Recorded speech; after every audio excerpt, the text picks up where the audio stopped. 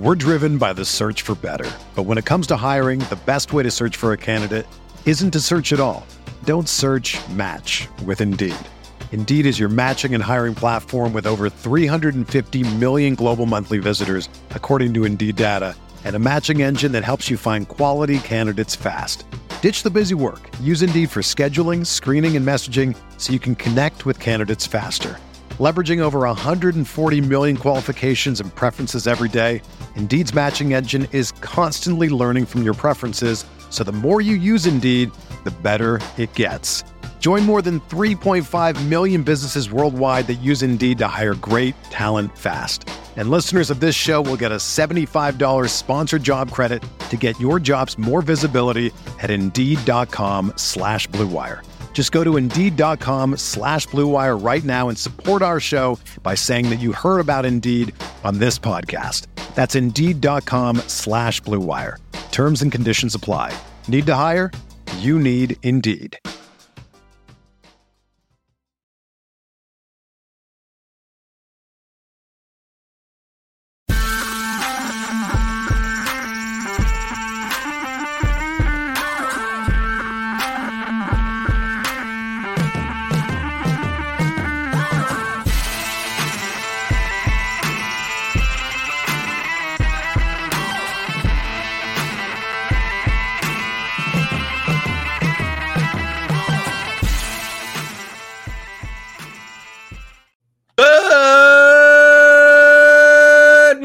Grinders, welcome to the DFS pregame show here on Roto Grinders. I'm Jordan Cooper, aka Blender Ed, Blender HD. You're gonna follow me on Twitter, and it's Monday, March 6th. And you know what we do on Mondays?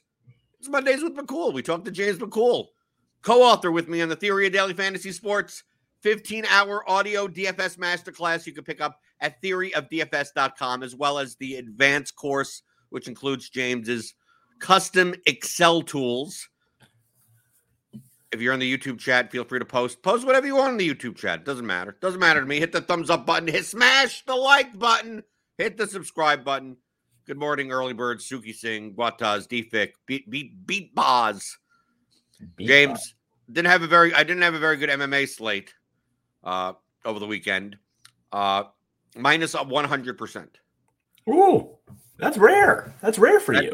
It's rare. I played 10 lineups, didn't cash any of them. And that's what'll happen when the two most over-owned fighters make the optimal lineup. Yeah. Well, I mean, it was a high-scoring card too, right? Like there were a whole bunch of guys 115 plus, and yeah. I mean, basically, my strategy was to pretty much not have much of either 5-round fight, and John Jones was 38% owned. And he won early against Gane and crushed him pretty much. Mm-hmm. And then Alexa Grasso upset Valentina Shevchenko, and she was the only underdog that won on the entire slate. Yep. And right. I had her as the most over-owned. She was 13% owned, and I still had her as the most over-owned fighter on the slate. So I didn't have any of her. Like it's good for sharp players when underdogs win, right? Yep.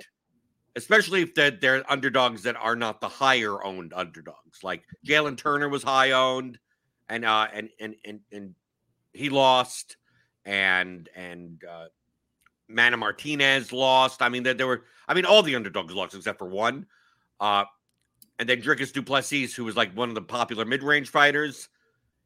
I didn't have much of him, and he put up 115 points. So it was not very good for my leveraged lineups, and a lot of what I had that did win just didn't score very well. Yeah.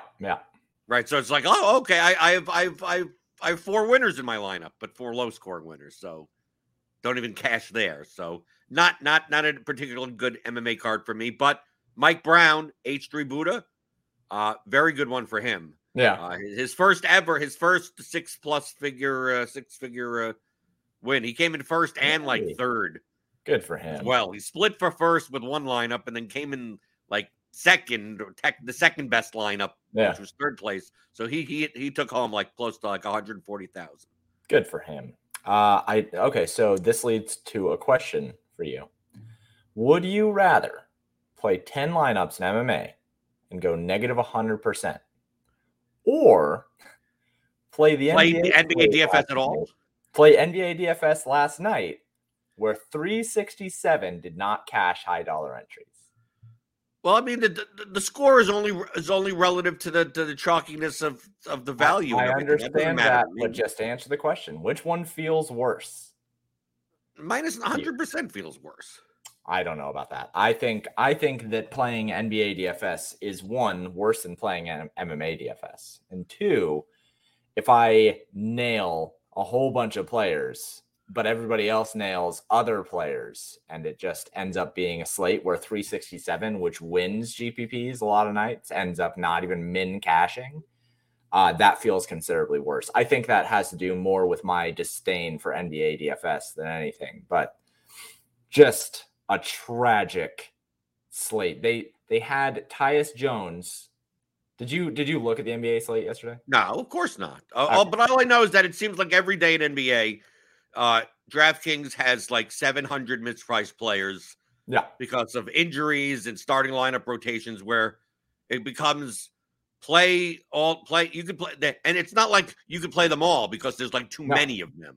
So it's like kind of like, here's 15 people that could go 10x, and then you build 3 8K plus players around them, and as long as you get like five of the 18 value guys that put up 40, and then like guys that you got the studs that put up 60 plus, like that's how you win. But the thing is that there's like 15 people that can put up 40 points for 5K or less. Yeah, that's the problem here. Is first off, I want to point out, Ja Morant is suspended, all right, because he's a moron.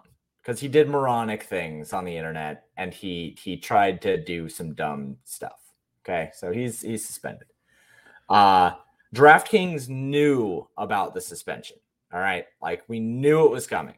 Are you going to tell me that Tyus Jones was still only like 3,600 or something? 3,100. Jordan, he's 4,500 on a normal slate. They priced him down.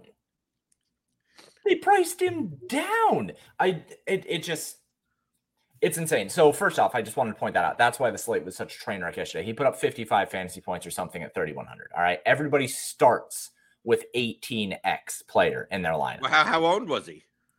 He must have been 85% owned or something. Okay, it's under-owned then. Under-owned. Absolutely under-owned. 100% under-owned.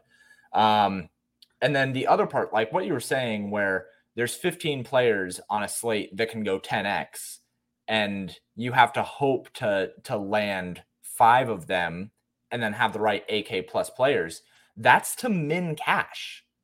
Because like to win a GPP, there's 15 players that can 10x. There's another 10 that can 9x. There's another 20 that can 8x. And so you have a player pool. Legitimately, player pools right now are like 65, 70 players that are worth playing on a slate on any given like 8+ game slate. It's insane this year. Even landing the good plays does not mean that you did well on a slate. Well, that means you just have to adjust. I mean, to me,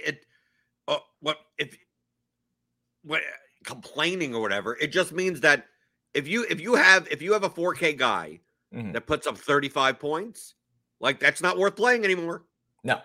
Like that when people are comparing scores to last year or Sure. a normally priced slate, it comes down to, well, if the pricing is off by that much, where it used to be that if you had a 5K guy, right, that puts up 35 points, be like, that guy could be in the winning lineup. It's like, now we can't. Now that's literally not good enough. If you have a 3K guy that puts up 25 points, nope, not good enough for the opportunity cost. You're like, you need to aim for higher because of how quote unquote mispriced everyone is. No, it's just the threshold has gotten higher. Here's what I would argue. I agree with you on that the threshold has gotten higher. But there's a couple dynamics at play this season specifically compared to last season's, you're right not to compare to the threshold that you needed in prior seasons. But I think that it's not just the threshold that's changed. It's the variance of the plays that are good or bad. Like with such a wide selection, I think that it just has added randomness into what NBA used to be such like a good mathematical game. And that's why everybody has always said, like, nobody loses at NBA DFS, because if you played the best plays, quote unquote, then you were usually good. The problem is now that there are 27 best plays. You can't possibly Yeah, you build 150 lineups with all 127. You can't lose, right? No. But that's just 27 value plays, Jordan. So the permutations have gone so wide as to what is considered like a plus EV option that I think that it has made it really, really hard to, especially for single entry and 3 max players, which is, I work a lot with single entry and 3 max. That's a lot of people that are over at Paydirt. For single entry and 3 max, it has just become this exercise of variability and just hoping that like your 5 value plays out of the pool of 27 value plays are the 5 that end up being good enough. Because aiming high, I think that you're already aiming high with value plays. Like if you have 5 guys that project for 7 to 8x or something like that, I'm not sure that you can aim much higher than that, because median expectation can't be higher than that, right? Right. But if there are so many of those players available, then it just becomes spinning a roulette wheel and hoping that you end up on the guys that end up having that huge ceiling game rather than just a regular ceiling game or their median expectation of 7x. So NBA DFS this year, I think, has been materially different in that trying to nail all of the value that you need rather than just like the main 1 or 2 guys, I think has been much more necessary than in years past. And I think that it has been much more variable. Welcome to DFS. Isn't that what you got to do? And any sport and any slate? Yeah, I'm drawing thoughts based on this NBA season compared to last NBA season. Right, because I mean, let's say if you take the threshold down lower, and it's like, oh, before they were 27 value. Well, how about a slate with like almost no value plays? Then you're still in the same spot. It's like, oh, look, there's 27 people that are projected for about the same. And so you're doing the same exact thing. I'm not arguing that it has never been that you have to have the best plays. Like, yeah, that's DFS. I totally agree. I'm saying that for single entry and 3 max players, I think that it has been harder this year than it has in prior years. That's the only point that I'm trying to make. And I do think that is true. Well, coming up for this year, is it going to be harder than prior years? Is MLB DFS? We talked about this last week a little bit. We started to talk about it, about these new MLB rules. So what these new MLB rules like? Okay, so we obviously seen the pitch clock. Yep. They're what are they doing with the defensive shifts now? That they're you can't just willy-nilly make defensive shifts. So. Yeah, so it's there's a dedicated alignment on the infield now. So in the infield, you can't shift over like your second baseman or your shortstop over in the infield now. There's dedicated positions of first, second, shortstop, third. So basically the shortstop and third baseman can't defensively line up on the other side of second base. Right. Yeah. And so the second baseman and first baseman can't line like. Basically, you could essentially only have 2 infielders on one side of second base. Yep, that's right. But the outfield you could do whatever you want. Yeah, outfield is completely free game, and but the outfielders must be on the grass. Yes, and we have seen that happen against Joey Gallo. I think this year was it Joey Gallo? There was one player I did see that they did an outfield shift against. So we do know that it's going to happen against certain players that are extreme pull hitters.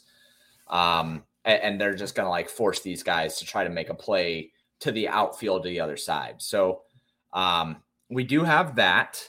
Yeah, it was against Gallo the other day. So yeah, he said NMJ says in the chat, basically the left fielder playing where the second baseman used to when the shift was allowed. That's why I said as long they're moving the left fielder to the grass of the second baseman outfield, like in the outfield. So it's kind of like you're kind of playing like a second baseman, but like really deep second baseman. Yeah. Right. But obviously you're leaving no one in left field because most likely he's not hitting the ball there anyway. And that's going to improve offense a lot, I think, for guys who can actually like learn to beat that.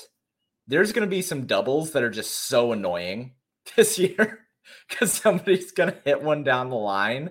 It's going to turn into a double for like the slowest designated hitter. It's going to be like Nelson Cruz hits a double on a dink to the left or something like that. It's going to be really annoying. But yeah, so that's the shift rules. Okay. Anything else in the rules? So the bases are larger, significantly larger. Okay. And that's going to lead to an increase in steals. We have already seen that there has been a 20+% increase in steals in spring training based on prior years. We have seen that because is that going to that when we say an increase in steals, I think that may be a misnomer. I think it's an increase in successful steals. Well, no, because there's another part of the rules that makes it so the increases in steals is going to be there. Is there anything in place that will incentivize teams to steal more? Yes. The pitcher can't step off the mound more than once per at bat, or more than once per like. I thought it was 2. Or is it 2? Okay, yeah, 2 pickoff attempts. Yeah, limited to 2 pickoff attempts. That's massive. Right, because once he does 2 pickoff attempts, you know he can't do it anymore. And right, exactly. So the bases are larger, and there's only 2 pickoff attempts. So steals are going to be a massive thing this year, like a notably large improvement. Anybody who has steal equity in their kit is going to be able to really pump up their numbers here and be really much more valuable. That's if they choose to, but that's if they choose. I mean, you look at. I'm just gonna relate it to like football coaches. Like you could give them all the rules and like, dude, we can make it so that you incentivize. We can make it so that the cornerbacks can't be more than 3 like miles of a receiver on the field, and like. These teams will run on 2nd and 8 for 2 yards. I mean, yeah, but we have you also need the managers they've been told, especially by their analytics department, for so long that going for steals is not necessarily the most useful. It's not worth getting the out at second base. That now with the bags being a little larger and the 2 pickoffs attempts, you still need managers that are willing to give the sign to Gay. Right, but we've seen like even if Billy Hamilton isn't on the bases, that you could go for it if you can. Yeah, but we've seen a 25% increase in years. Spring training, who cares? Yeah, but like we're like if you're still measuring against spring training, we're not saying that it's a 25% increase on the regular season. We're saying that's 25% increase on prior spring trainings. Like that matters. That matters. So in attempts or in success. I'm pretty sure both. Pretty sure that it's a significant improvement on both. We have also seen an improvement on batting average on balls in play. So BABIP has gone from like... Well, that's expected. I mean, with the shift alignment, with the shift dynamics now, right. You have to expect BABIP to go up. Maybe batting average doesn't go up, but at least it's not going to be this thing where most of the time when you put the ball in play, that's not over the fence. Right. And you're hitting it with your righties are hitting towards left field and lefties are hitting towards right field, and unless they're trying to hit to the other direction, like BABIP is going to be very low because you have all the fielders. You have 7 guys there to get the ball. Right. So we have seen an increase in batting average on balls in play for sure. I think it went from like 240 to 270, something like that, 30-point increase. Again, this is based on prior spring trainings. So we are seeing more people on base and we are seeing more stolen bases. And then we are also seeing the pace of play down. And I imagine that the good pitchers are going to also see an increase in upside. And the reason for that is with pitcher comm, because that's the other change that we see. Like we have the pitch clock, but we also have pitcher comm. So pitchers are calling their own stuff from the mound now. They're not waiting to see what they're going to throw. They're having that conversation ahead of time. So what we're seeing is an increase in speed of pitches delivered. And we're also seeing that pitchers are able to do more of what they want to do and accomplish more of what they want to accomplish. So that a good thing? But hey, for some pitchers, that may not be a good thing. That's what I just said. So good pitchers, I think, are going to see a ceiling increase, like the Max Scherzers, and I think the smart pitchers, the guys that are really, really good at tunneling, the guys who understand their stuff, have great command. I think that we'll see some pretty notable increases for them as well. But maybe the decreases. I mean, we're theorizing here. We are. But I'm thinking of guys like Hunter Green, like the guys, the fireball guys. Yeah. Like, to me, I could even see them being even wilder. Yeah, I could too. Where they're just like, well, they're young, they throw hard, and either they're going to give up more home runs. This is complete theory. Is that I'm just picturing a 23-year-old kid, 24-year-old fireballer that has to pitch within 15 seconds. Yeah. And never had very good command to begin with, just throws hard, and he only has 2 pitches. So he has like a fastball and some secondary pitch that is halfway decent, and that's why he's in the majors. And he just defaults to just, oh crap, I got to go. I'm just going to throw it hard. Yep. And which means that the batters are going to be more likely to be able to call fastball, knock him out of the game, hit a home run, or he's just going to be so wild because he doesn't have like some 36-year-old catcher calming him down, every pitch and go, okay, let's try it here, let's try it there, and he's just going to get rattled. I mean, this is pure theory. It could be the opposite. It could be some of these kids, maybe they come up and they just like, okay, all I have to do is don't think about anything and just throw it hard, and they get 17 strikeouts. I mean, like, it could be that. Yeah, I can agree with that. I think that's a fair point. There's going to be guys where I'm trying to think of who, like 2-pitch guys. I think that's a really good point. Guys who only have a fastball and a slider and are going to panic and say, oh, well, I just need to get this pitch off. Like he doesn't have time to figure out what he needs to do. So he's just going to throw another fastball and hope that he gets it past him. And especially in situations where it's like an 0-3 count and he needs to get a strike in there. And he's just like, all right, well, I'm just going to try to blow it past him twice. Like that's going to be tee-off season for a lot of the hitters that are able to find these fastballs. So I think that's going to widen. Maybe I shouldn't say it'll raise the ceiling of good pitchers. Maybe it'll widen the range of outcomes for all pitchers. Let's say that. I think that's a fair way to put it. But do you think the pitch count is in favor of the pitchers more than the hitters? Yes, I do. Yes, I do. Do you want to know why? Well, I mean, I theorized about one thing. I mean, I saw clips of like in spring training where like there are pitchers that are striking people out in like 22 seconds. Yeah.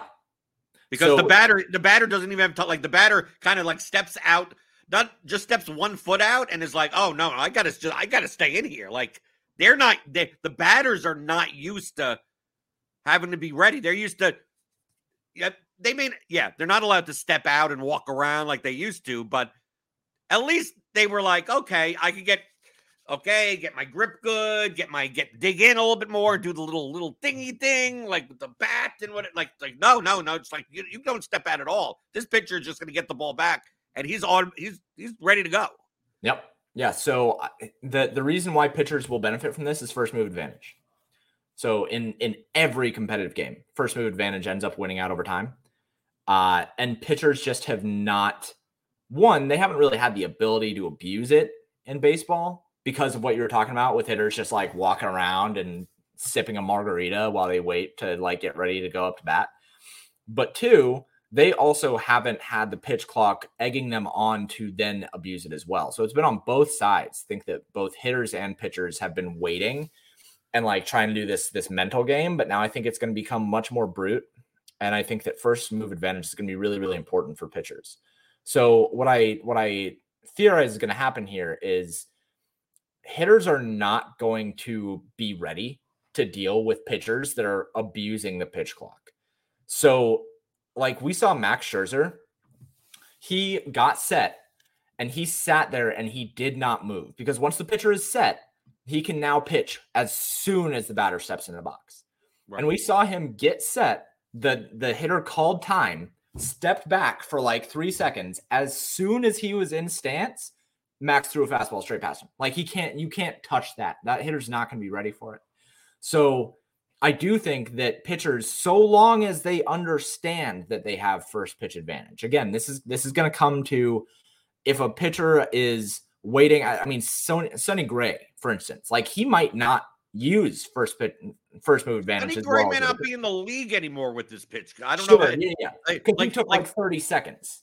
What, like, and do we have stats on that? Do you, because I'm assuming I could ask Cardi maybe if he has the data on what are the pitchers like. This is here's a theory to throw out that you could test, or at least start to test, is the pitchers that normally, like, let's say we have a pitcher. We're using Sonny Gray is the example on the other side of the spectrum, but let's say there was a pitcher that their average time between pitches was 14 seconds. Yeah. So it's like, well, within 15 seconds, like, should the clock have much of an effect on him? Then there are ones that 17 seconds, 18 seconds. So there's a 3-second gap. Now, Sonny Gray is like 28 to 30 seconds between pitches. Is there going to be, is it going to be, it would have to assume negative effect on, like, what is Sonny Gray going to look, what is his performance going to look like now? And it could be the other way where it turns out when he throws quicker, he's actually better. And what he was doing before was the bad thing. But, like, there has to be some way of measuring, like, and adjusting for, like, there are certain pitchers that pitch between pitch is fast as it is, and some that are really long. That is there going to be that big of an adjustment? I mean, obviously we're dealing with no sample size, but as Cardi would say with some of this stuff when it comes to pitching, this seems like something that would normalize, not quick, but quicker than other stats. Because, like, what normalize means, just to highlight, like, pitch speed is quick to normalize. Why? Because that's not going to, how varying is a pitcher's speed from game to game, right? So if, like, his first start, he's throwing his fastball at 96 miles an hour, and then the next start he throws it at like 93 miles an hour. And the next start, he throws it at 95 miles an hour. Like, you're not going to see like, oh, well, maybe he throws it at 91 the next game. It's like, no, like, it's going to be within that range of, like, pitch speed. And the same thing is with in between pitches. The time in between pitches is going to be fairly consistent, like, in the past, for that past data, that I would say, like, the effects of that on the pitch clock on the pitcher stats could be noticeable quicker than we need 5 seasons worth of data in order to, to get anywhere close to one standard deviation. But I think it'll be fairly within a month or two, figuring out if even if the pitch clock has any predictive power and some type of dynamic on any of the stat categories. Well, yeah, I think that it's hard to say. I think it's hard to say because if we look at, like, with the example of Sonny Gray, he takes 30 seconds to pitch. Is that because he can't pitch quickly or because he has not tried, right? If he has tried and he's bad at it, then it might be a disaster for him, but he might get better at it. We don't know. If he has not tried and he ends up being incredible with it, then is that going to stick? Or is he then going to kind of fall apart a little bit because he got a little bit lucky at the beginning? We don't know. For hitters, I think that it's really interesting to look at because hitters kind of train to hit a certain way their entire lives. Like, it's really hard. We'll see hitters change their stance in small incremental ways. Like, maybe Cody Bellinger, instead of holding the bat up here, holds it down here, right? Like, we'll see these incremental changes that are noticeable if you know what you're looking for. But if you don't, then it's kind of hard to view. Somebody having their hips widen out a little bit or keeping their hands tighter or looser or whatever. But these changes are made in the off season. And then when you come into the season, there's very little time to make adjustments. So for hitters, if you've kind of worked your entire life into a rhythm, because we know that hitters hit in a rhythm, and the pitch clock makes it so you can't get into a rhythm, I don't know that normalizes across the league. Maybe it normalizes on a hitter basis. Maybe like straight up now, Josh Donaldson literally cannot hit a pitch anymore. And he's old, so he might just be dust anyway. But like maybe Josh Donaldson goes from being like a 280 average hitter to like a 210 average hitter. Now he just sucks. But I don't know if that normalizes across the league more than it normalizes at a player level. It's hard to say. I'm not sure. I think all of this is hard. I mean, that's why. I mean, it's 3 weeks before the season. I'm trying to figure out the main thing that we're trying to figure out here.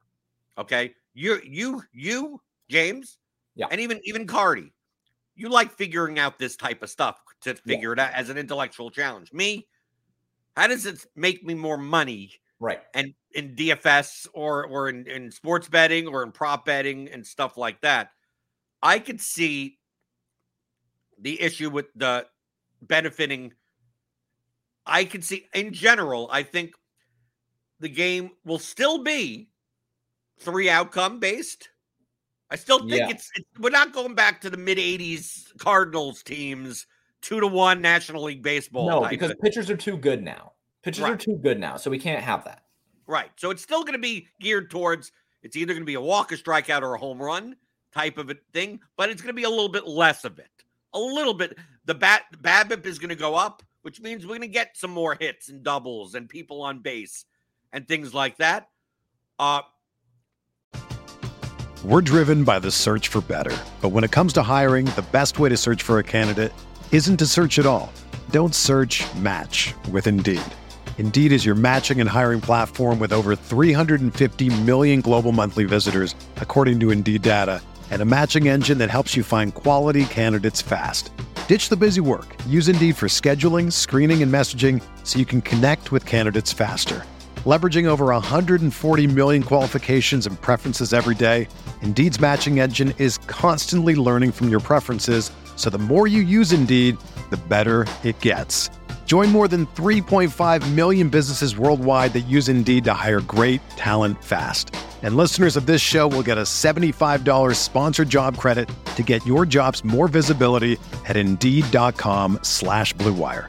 Just go to Indeed.com/Blue Wire right now and support our show by saying that you heard about Indeed on this podcast. That's Indeed.com/Blue Wire. Terms and conditions apply. Need to hire?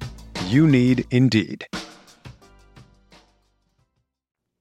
I think the effect from a DFS perspective is that this is more likely to benefit correlation than it is than anything. Actually, we're gonna lean back, because when it's like, oh, we have a 12-game slate and a lot of people, like, if you're gonna stack 5 people, it's essentially like, do the Twins hit 5 home runs today? Right, like that type of thing. And then obviously, there are benefits of correlation when one guy gets on base and then this guy hits a double, then the next guy hits a home run, like that type of stuff. But I think maybe we get a 10% increase towards towards correlation if the BABIP is going to be higher, and steal attempts, and the base, the bases are going to be bigger, which means obviously even on tag plays on third from an outfield throw, or even speed guy outrunning someone at first base on a ground ball. Yeah, the base is going to be bigger. The first baseman, the players can't block the base as much, right? So I would think that this benefits correlation definitely, and regardless of the pitch count, like the pitch count stuff. How would you even adjust for that from a DFS perspective? Like, well, if I think that this affects all pitchers in X way, well, then how do I change what I was doing before? Am I not playing Max Scherzer? No, I'm still playing Max Scherzer regardless, right? I'm still playing Verlander regardless. those are the best pitchers anyway. Like, I'm not really changing anything. The only thing I'm not changing stacking either in MLB, no matter what. But just think that maybe the lineups that are like 3-2-2-2, like those types of lineups, I'm going to do a 2-2-2 and a 3-2-1-1, go a little bit less in value. Not out of value, but I just think that if there's going to be more balls in play, it benefits correlation. The steals go up, which means you could have a guy gets 3 points for a single, steals second, has 8 points, right? And then the next guy hits a home run. Well, you got the steal already. Like you have double steals. The steal that I can see there being a meta game with the steals, because if they're only allowing 2 pickoff attempts, does that really mean that they're only allowing 1?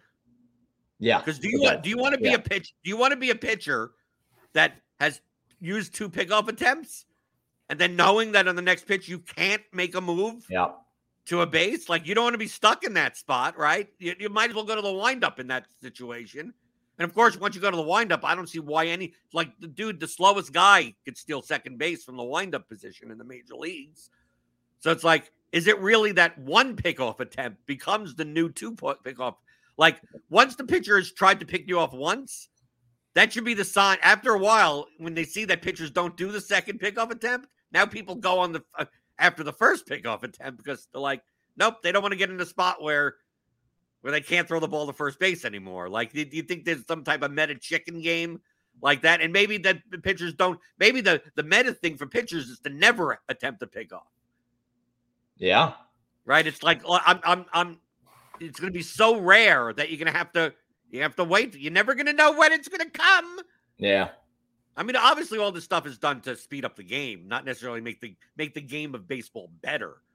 But I'm just trying to theorize how the players and how the managers are going to react to these rules, and for the main purpose of if steals are going to go up dramatically, like I want to be on that, like, dude, especially for sports betting. Yeah, I was going to say that's probably where you make the most money is like in the first month, just hammering overs on steals. Just anyone who can steal a base, just bet the over on 2 stolen bases for like everyone on this list. But here's a question: is because of this new rule, how much of an effect of the pitcher mattering? Because we know the classic example, Noah Syndergaard, right? Awful, probably maybe one of the worst pitchers holding on runners in the history of Major League Baseball. Yeah. And we have statistical proof of that. Yeah. How much does it affect those types of guys? Like, does it change anything? Like, does it really change anything for him at all? I mean, yes, kind of. Only because I think that people will be more willing to go for steals now. They'll get used to it.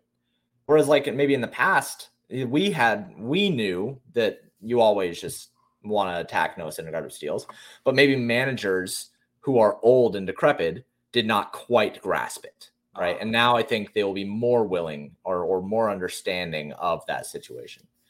From a how does this make me money standpoint, I think you're hammering the over on steals early in the season. But also I will say that I have to assume that sportsbooks will look at the increase in steals. So maybe there won't be as much juice on that as I assume. But from a stacking and from a DFS perspective, I think just based on all this, because we do think that good pitchers will be better. I think that bad pitchers will be worse and average pitchers will have higher variance. So this isn't anything groundbreaking, but attack bad pitchers more than you would before, right? Because like in the past, I think that you would want to take shots on like relative, like maybe slightly above average pitchers. Like you would want to attack them because there would be lower ownership on stacks. But this year, I do think that bad pitchers, especially pitchers who struggle, like there might be something where looking at the data and saying this guy is usually bad the third time through the order, maybe the second time through the order now, guys just get cratered because there's such a mental aspect to pitching. And if a guy gives up a home run and then has to pitch again in the next 9 seconds or whatever, you're not quite over giving up that home run yet. And I think that might lead to more chains. So I do think that stacking will be more important than before, like you said. But I do think that the 3-3-1-1 lineups or whatever those are going to be, I do think that there will be such upside in stolen bases that one-offs at second base and shortstop will be valuable. So that's the one like kind of specific theory that I'll have here is in the past, you kind of, if you were stacking a team, you kind of wanted to include the catcher and the second baseman in that team because typically they're weak positions. So you're betting on correlation to carry those positions for you. Now I think that second base, since that's now you may get a Nicky Lopez 3. Yeah. Right out of the blue, like the low end hitters that barely hit for power that you typically only use as a stack. Like Billy Hamilton is to me the quintessential example. Right. If he's still in the league, he typically gets a job somewhere, and he typically gets called up at some point where he's batting ninth. He has an OPS of like 120, but if he gets on base, he can steal 2. I mean, like his outcomes are as wide as Joey Gallo's, just without home run. Like he'll never hit a home run. Yeah, but he will get 30 points in a game or 0 in a game. Absolutely. So I think that we will see you'll feel like you can one-off second base a little bit more, one-off shortstop a little bit more, I think. Maybe I think one-off. Shortstop's more, but truthfully, shortstop, that's a kind of a power position now. Shortstop has a lot of premium to it. Yes. But I do second base is a little weaker. Yeah, I would agree. But shortstop, dude, we have Seager and Turner. We have Correa. Story. I mean, come on. Shortstop is a power position. Yeah, shortstop has a lot of power, but it also has a lot of stolen base upside at the cheaper guys who hit towards the back of the order, which is why I think that you'll be able, you have the power of Trevor Story who can hit that home run and maybe get a double, get you 19, or you have the 8-hole hitter Jorge Mateo, and he can get you now 3 stolen bases and a double. And it's the price difference there, Trevor Story being $5K or Jorge Mateo being $2,500, that matters. I think that you're going to be able to see those opportunities a little bit more and not bank on correlation at the cheap spots anymore. Maybe I should say that. Maybe I should say the cheap spots outside of catcher. I don't think you'll have to bank on correlation as much as you did before. That's probably my main theory. That, and I think that the high upside pitchers, any pitcher who is smart enough to abuse first move advantage is going to be terrific to at least for 3 months. I'm not sure who that's going to be yet. We'll see. That's the guessing game right now. We don't know who the pitchers are going to be that are able to really abuse that. But I do think that we're going to see some guys who maybe are not the best pitchers in the world, but are smart and understand their pitches and understand tunneling and understand their abilities. I think those guys are going to have a higher floor and probably a higher ceiling than we have seen before. If you're a subscriber to the Bat, which is available now, you could go purchase that for the MLB season. Cardi's projection system that he's worked on for over a decade. The key questions with this new MLB rules for him, the 2 guys we need to know how it affects the most. Number 1 is Drew Smyly, right? Okay. Is how much of it I'm just picturing that the poster boys of the Bat for pitcher, Drew Smyly, and for batter is Rougned Odor. What's the effect on those 2 guys? Then we can see how it affects the rest of the league, because those are the 2 guys that the Bat always seems to love. But it's not because what people get wrong is that, the Bat loves Drew Smyly and Rougned Odor. It's no, it's the DraftKings pricing algorithm hates them.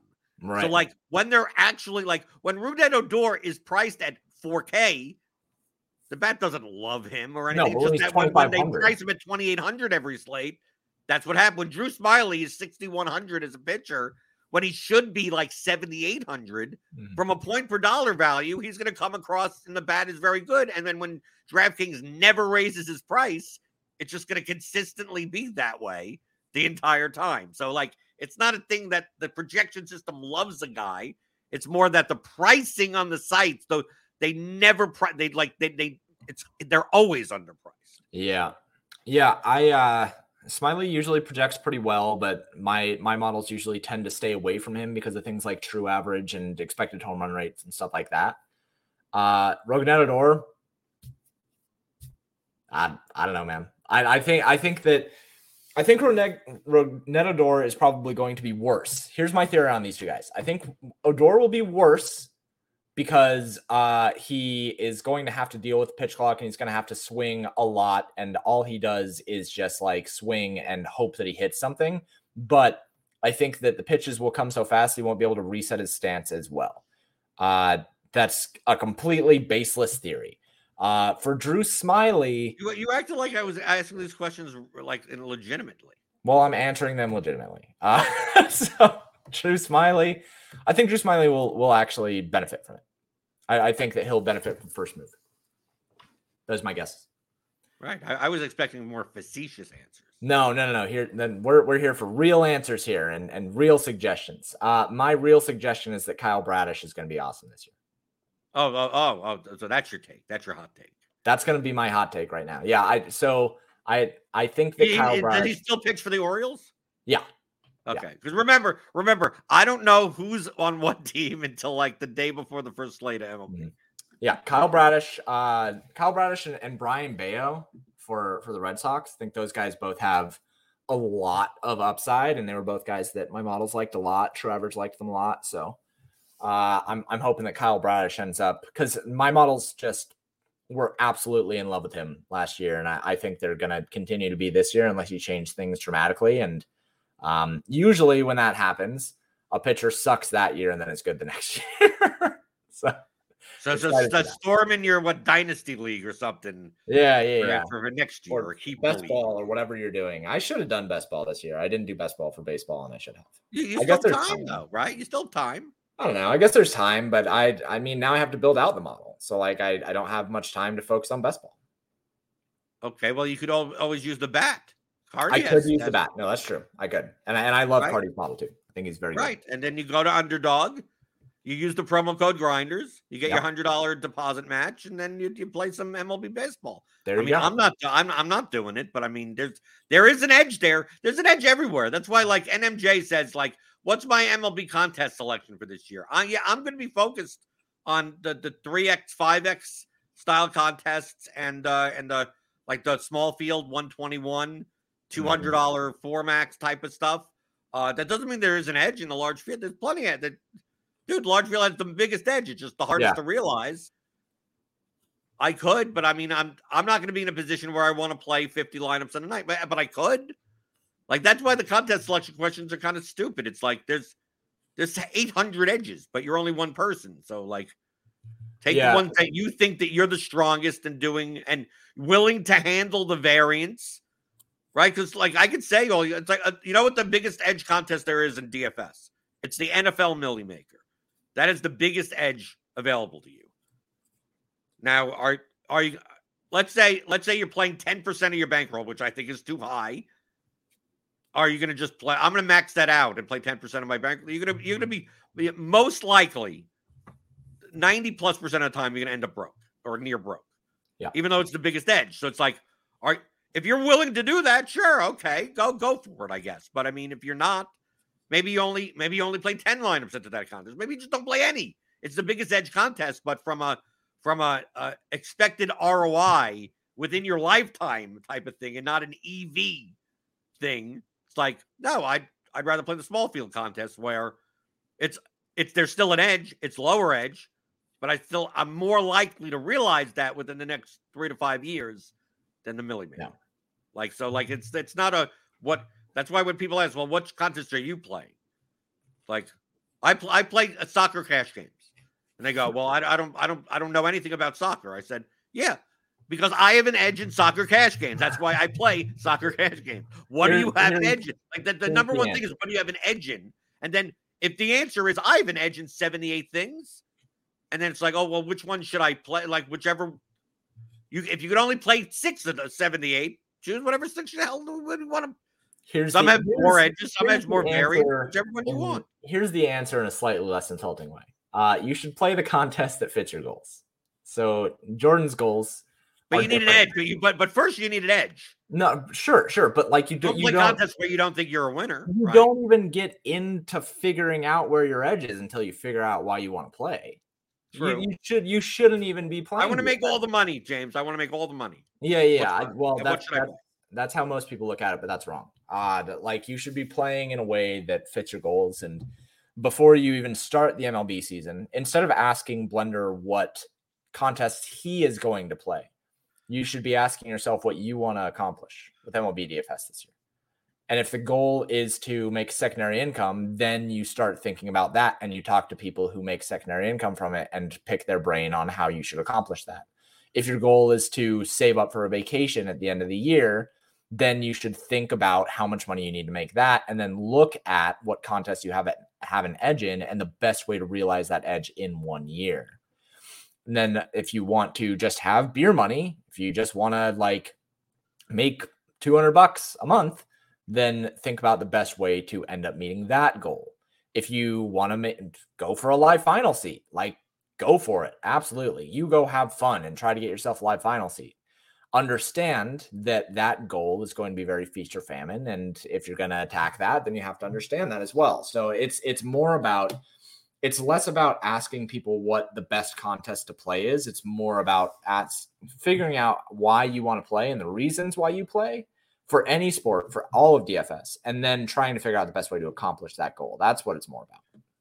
Right. My goal, I believe that playing triple ups, quintuple up type contests on both DraftKings and FanDuel, as well as, making one or two, like $121, $200 single entry lineups for both sites, as well as hitting Prize Picks and Underdog, when the boards first go up. Yeah. Right. Key is when the boards first go up.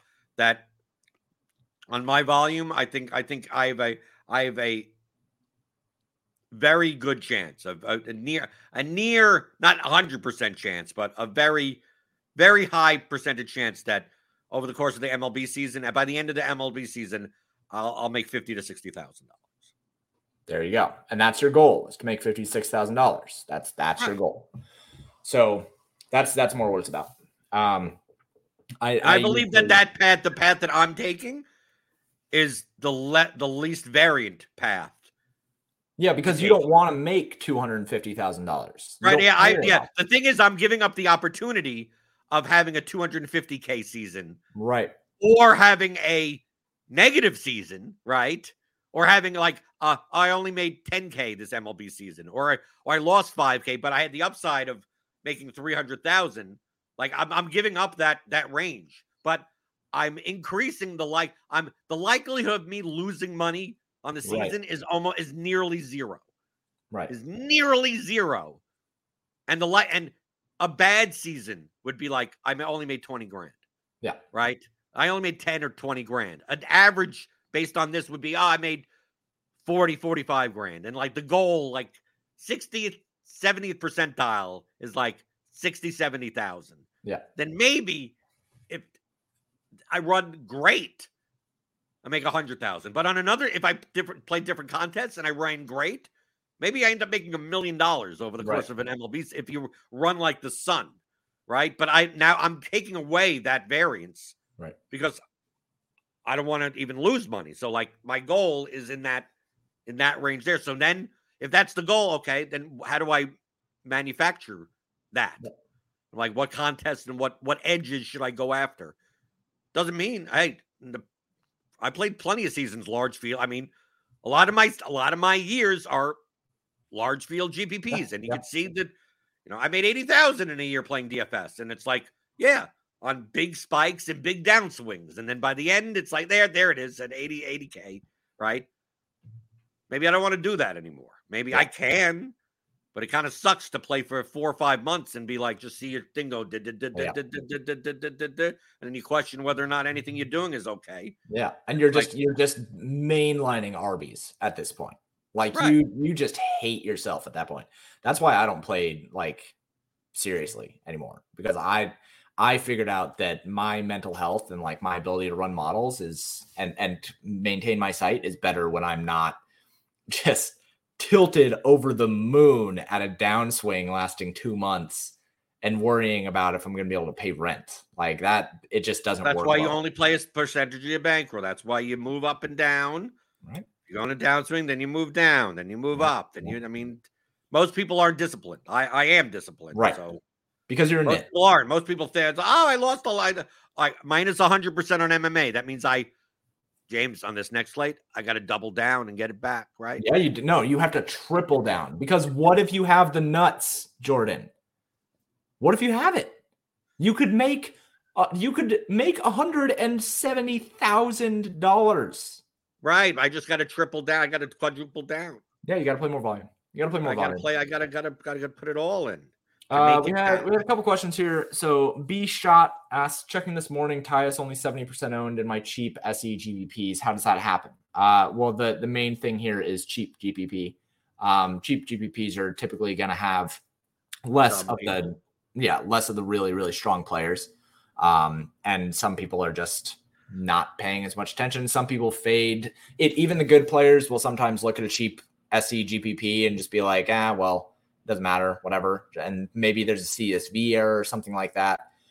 He should have been 100% owned. I'm not sure exactly what he was owned in the large field stuff, but I know that he was like 85% owned in the 888. So it mostly just comes down to the people in your contest are softer. He must have projected for like 40 points. He projected for 35. 35 median? Right, so that's an 11x. Yeah, that essentially that becomes I play him in every lineup. You lock him. You just start there and move along. Because you also know that he's going to be under. Like the thing is that 85% he's going to be under owned also. Yeah. So it's not like oh I'm gonna build for relative value purposes and have him be negative leverage. Like he's positive leverage even at that ownership. So yeah. Like I mean, I'm assuming I could go to results DB and all the sharp players will have like him at like virtually 100%. Yeah, they had to have. This was this year's version of Gordon Hayward at min price. Like it just at 97% owned, maybe he's slightly over owned. But like, are you at that point? Does it matter? No. Yeah, but he's not going to be 97% owned. But that's the thing because people are going to be like, oh, I can't play the chalk. Like, okay, you don't understand what you're doing. No, so somebody in my Discord was like, "Oh yeah, that's a full fade." I was like, "No, he's under owned." No, it's not. Just don't play the slate.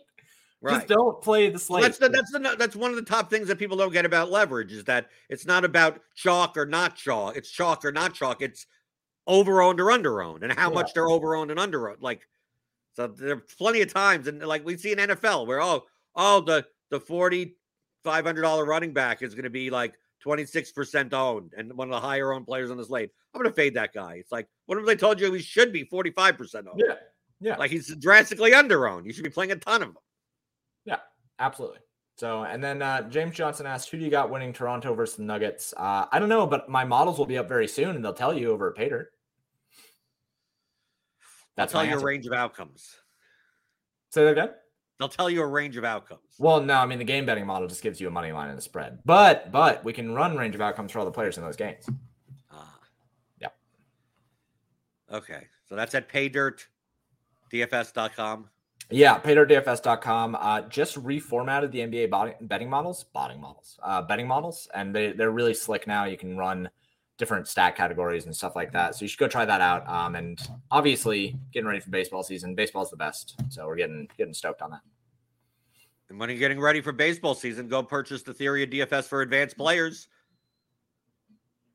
Get get 6 hours of audio and the custom Excel tools, especially if you're building a ton of stacks, right? You have in the portfolio trimmer and the stuff that it'll even show the stack. Yep. You don't even have to go by like, oh, well, if this guy's in the lineup, that's a Dodger stack. It's like, no, like you literally identify the MLB stacks. Yeah, and I'm going to be adding some things onto those tools this week, getting ready for baseball season, adding in like the ownership of the stacks and stuff like that too. So in the portfolio trimmer. And the portfolio determiner, right? So Jordan is going to let me know the things that are on his wish list coming into the baseball season, and I'll add those things in, and we'll get some nice upgrades and updates to the Theory DFS before the baseball season.